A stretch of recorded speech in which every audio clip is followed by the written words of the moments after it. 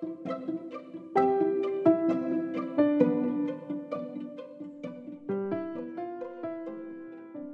and welcome. I'm Melissa Smith, and this is our inaugural podcast for Caregiver Wellness Podcasts. We're really excited that you've chosen to spend this time with us, and our first guest is phenomenal. I am honored to introduce you to Jillian Parkhurst, who is a culinary nutrition educator, an integrative nutritional health coach. She's AADP certified holistic health practitioner, and she just has a passion for food. And not just that, it's really about how food makes her feel. You will be so inspired to hear her story of how caregiving has impacted her. You'll be inspired to hear how she's using food as medicine. This is not an episode you want to miss, so listen all the way through. And again, we're caregiverwellnessretreat.com, and Jillian is with Fresh Things First.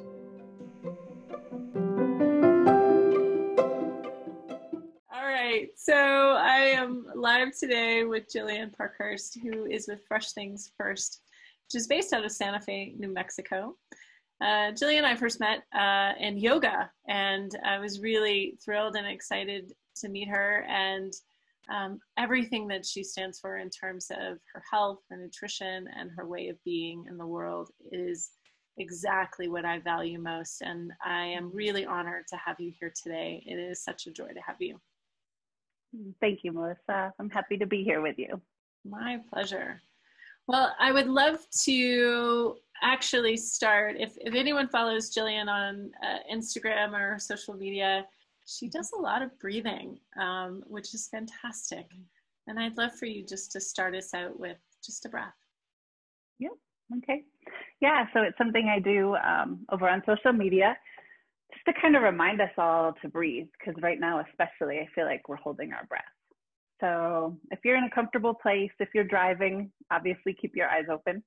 But if you're in a comfortable spot, you can place your feet on the ground, feel the ground below you, and you can place your hands over your heart center or over your belly, whichever feels better for you. And if you feel safe and comfortable, you can close your eyes. And I'm just going to have you, let's do 3 breaths. So just inhale, exhale through your mouth. Inhale, exhale, and 1 more breath on your own.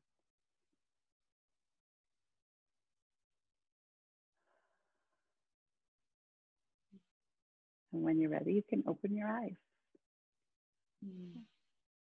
That was the perfect way to begin. I think that gentle reminder of the breath and for breathing is something that we all need. And especially that caregivers need. Just those gentle reminders that it's not that difficult to just turn it back, dial things back, dial it down, de-escalate. And along those lines, I'd love for you to share briefly a little bit of your story. I know you're quite public about some health concerns that you have and that are going on in your life and the challenges that you've had. And a lot of who you are and what you do and why you do it is because of those health challenges. So I'd love to hear a little bit more about that and how caregiving has played a role in your life. Yeah. So for myself, about 8 years ago, I came down with mono and pneumonia at the same time. And I had a really high viral load that I didn't pay attention to all of the signs leading up to it. Looking back, I do now, but I didn't at the time. And so afterwards, I never fully recovered physically with fatigue, body pain, swelling, a lot of inflammation. And moving forward, I now have I have cyclical flares where I can be in bed for anywhere from 3 to 12 or 14 days a month. So it changes every month, but it happens every month, so I can't be surprised. And amidst all of it, other systems in the body have started kind of, for lack of a better word, breaking down or being affected.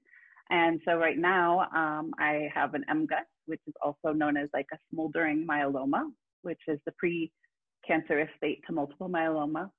And so I have several other things going on, but for myself, the only way I felt like I could try to find some grasp of control or way to help myself was to start changing my diet. And in the beginning, I had no idea what I was doing because I honestly, Melissa, I lived on like a happy hour diet of nachos and beer and whatever else I could get on special at the bar, right? But now it's totally different. And so through the process, I've found what has and hasn't worked for me. And so that kind of shifted my career path to support others as they change their diet to meet their specific needs, because every body is so different. And the caregiver aspect for me is not that I practice being a caregiver, but my husband tends to be my caregiver when I am really down and in bed. So he takes on a lot of extra work, even when I'm feeling well and I look normal, like right now, you know, taking on grocery shopping or just walking the dog more. But also when I am in bed, he does a lot with food, providing, you know, meals for us, getting me drinks and cleaning and whatever else you caregivers do, you guys know. And so it's been an interesting dynamic for us, but it's really shown me just how much, given me a glimpse of what caregivers do. Yeah, and it's really a lot. I think what's beautiful about what I heard you say is that the care and attention that he gives to you, that you see it and that you recognize it. One of the differences in terms of someone caring for dementia and Alzheimer's is it isn't reciprocal. There isn't this aspect of a caregiver being seen and understood by the person they're caring for. So there's just this constant outpouring with no reciprocation. And so, and there may be those moments, depending on their stage, there are moments of, you know, of light or delight, but not always. And so, you know, I just want to acknowledge how beautiful it is that you all have that relationship, and it's this mutual caring, it sounds like. So yeah, that's really special. I'd that's love a good for you. Reminder for me. Yeah. Yeah, it is. Yeah. Anytime you need it. Can be more appreciative. I can be, you know, I can always work on that. Yeah. It's really interesting. There's, you know, the statistics of those that are unpaid caregiver workers are in the tens of millions in the United States. And so the likelihood of us becoming a caregiver at some point in our lives to someone else is very likely. And so how do we, you know, especially that we're isolating, how do we hone in on not only gratitude, but also this sense of community support? And it's just, there's so much to it. And I think sometimes just having a conversation helps shed some light on, you know, you don't know what's happening. Like you mentioned, you know, you look great, you really do. And yet that's not an indication necessarily of what's on the inside. It's the same with someone who has dementia. I know my stepmom, boy, she faked her way through so much in those early stages. You know, she would laugh a lot and make you think, you know, things were all okay. And it was, you know, it was stuff inside. So let's talk a little bit more about the stuff inside. I would love to know, I know you were going to give a little bit of some of your best tips. So I'd love for you to share those with us. Yeah. One of the biggest things that I hear from a lot of people, caregivers or not, is I just don't have time. And while I appreciate that, I mean, a lot of people are very busy, and especially caregivers. I feel like in a caregiver role, I'm sure it's 24/7, right? There's not necessarily clocking in or out.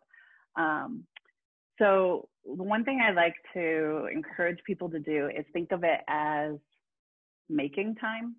And I know that's not a popular answer, right? So let me explain.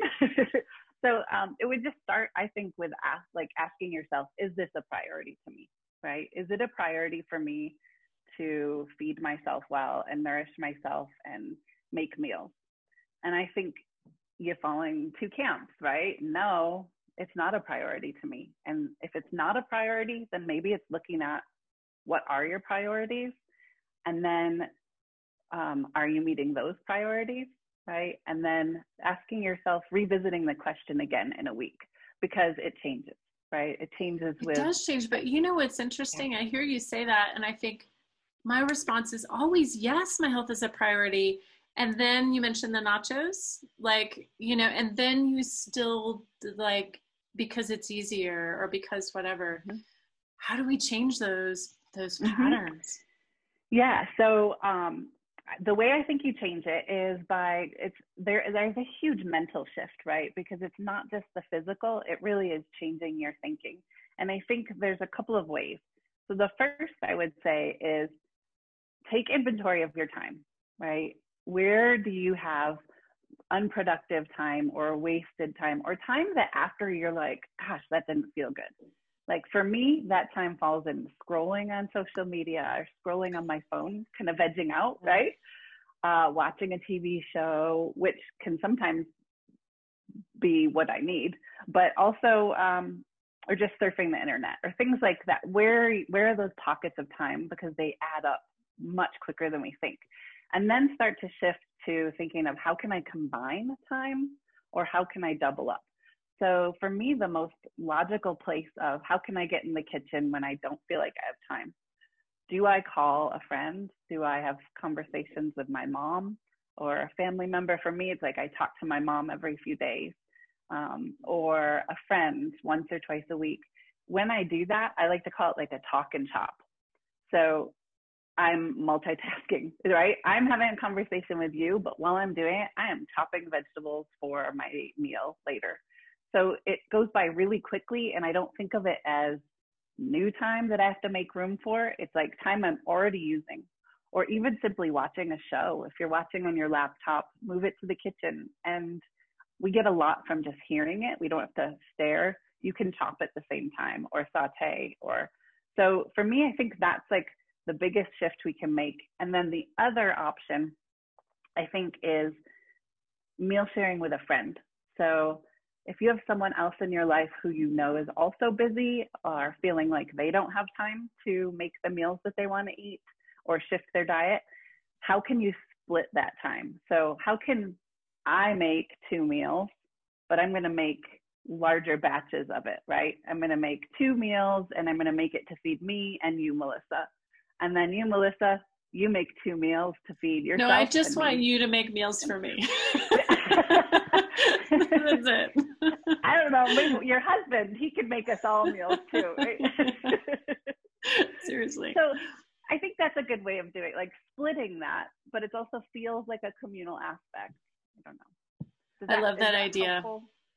Yeah, I love that idea. And you know, as I say, the other pivoting from that, which is really, really hard for caregivers, is even finding and asking that friend to do this with. And in order to do that, you have to, it takes effort, but what I hear you saying is the effort in the beginning is worth it once you kind of set up a pattern and a routine and, you know, and kind of get it going. And the other interesting aspect of that, right, is if those that are hearing this right now who know of a caregiver or know of someone who is in need of you know, less time in the kitchen, they just are spread so thin, how can you make an extra batch and share it with them and maybe rally around? There's so many great resources and apps out there now too with meal sharing and all of that, so kind of to help people organize their time. Do you use any of those? I don't use the app, but what I would say too, just to tie into what you're saying there, is something my husband and I have experienced is we get a lot of people asking us at certain phases, right? There's times where it's quiet, and then there's times like if I have a surgery or I'm really down, where people say, what can we do to help? Let us know what we can do to help. And while that feels, I understand it's coming from a loving, caring place, what that does is it feels like it puts pressure on us to come up with a solution for you, and it feels stressful.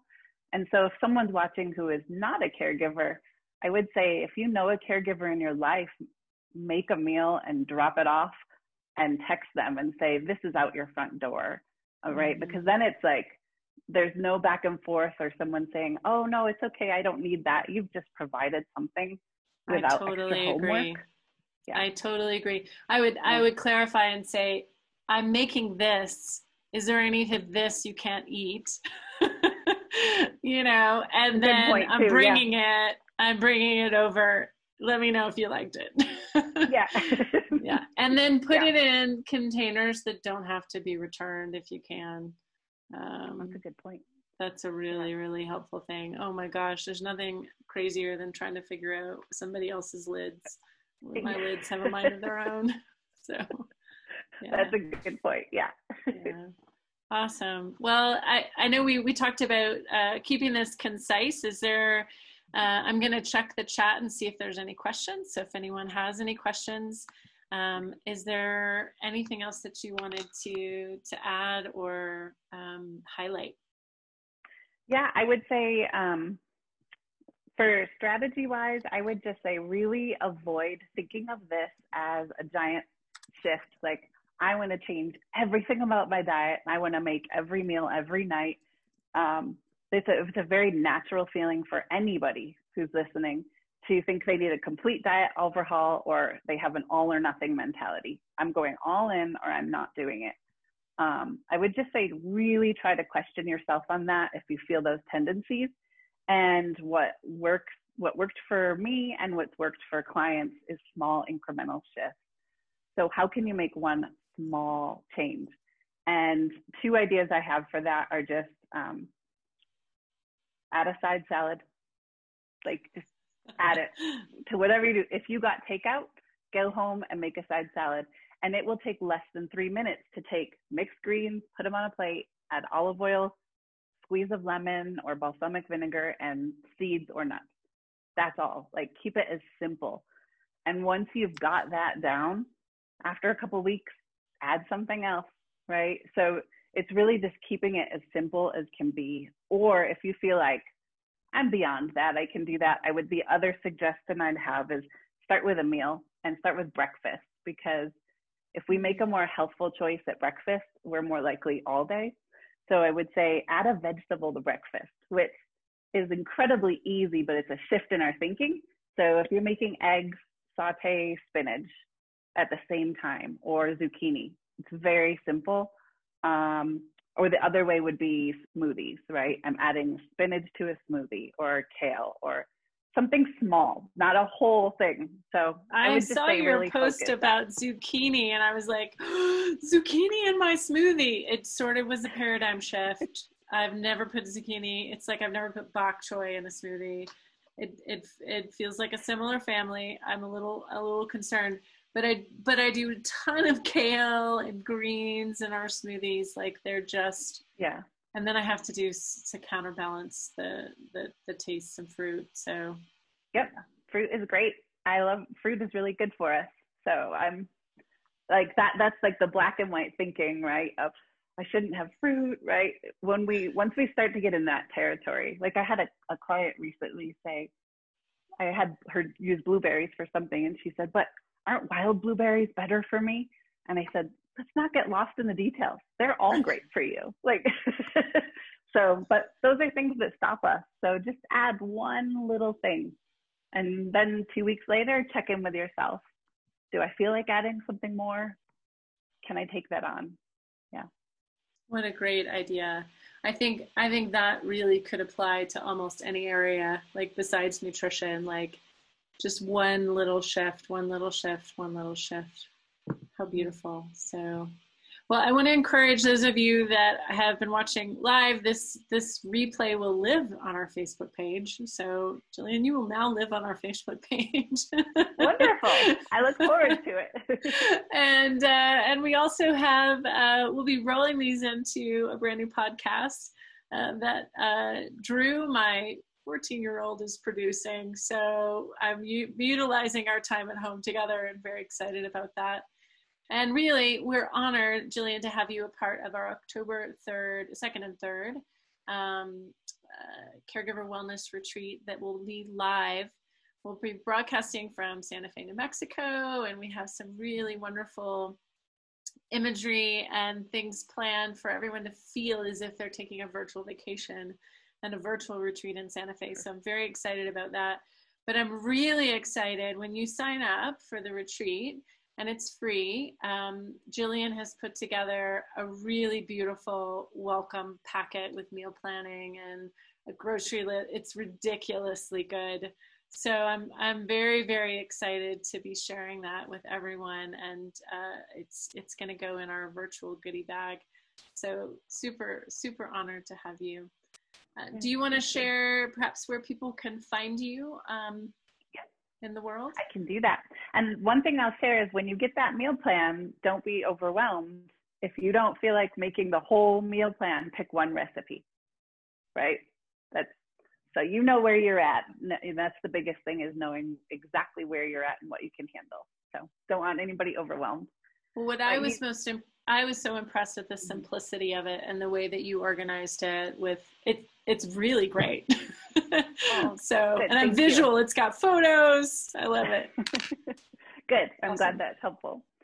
You can find me at my website, FreshThingsFirst.com.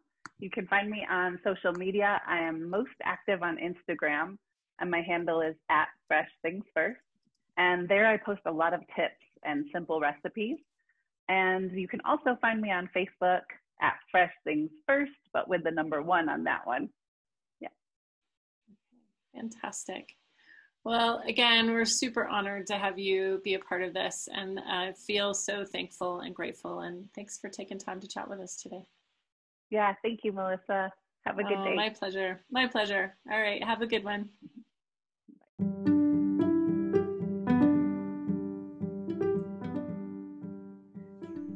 Thank you for making time to join us today on our very first podcast episode. If you wanted to see our smiling faces, you could also head over to our Facebook page, Caregiver Wellness Retreats. On our website, you'll find that specific link for it. And our website is caregiverwellnessretreat.com. Also on our site are our free retreats, which right now we have an on-demand retreat, which is completely free, or you're welcome to make a donation. We also have a live retreat coming up. That's October 2nd and 3rd that Jillian will be a guest speaker at. And I'm so excited about what she's going to be doing and preparing and sending out a menu ahead of time so you can actually prepare a meal right then.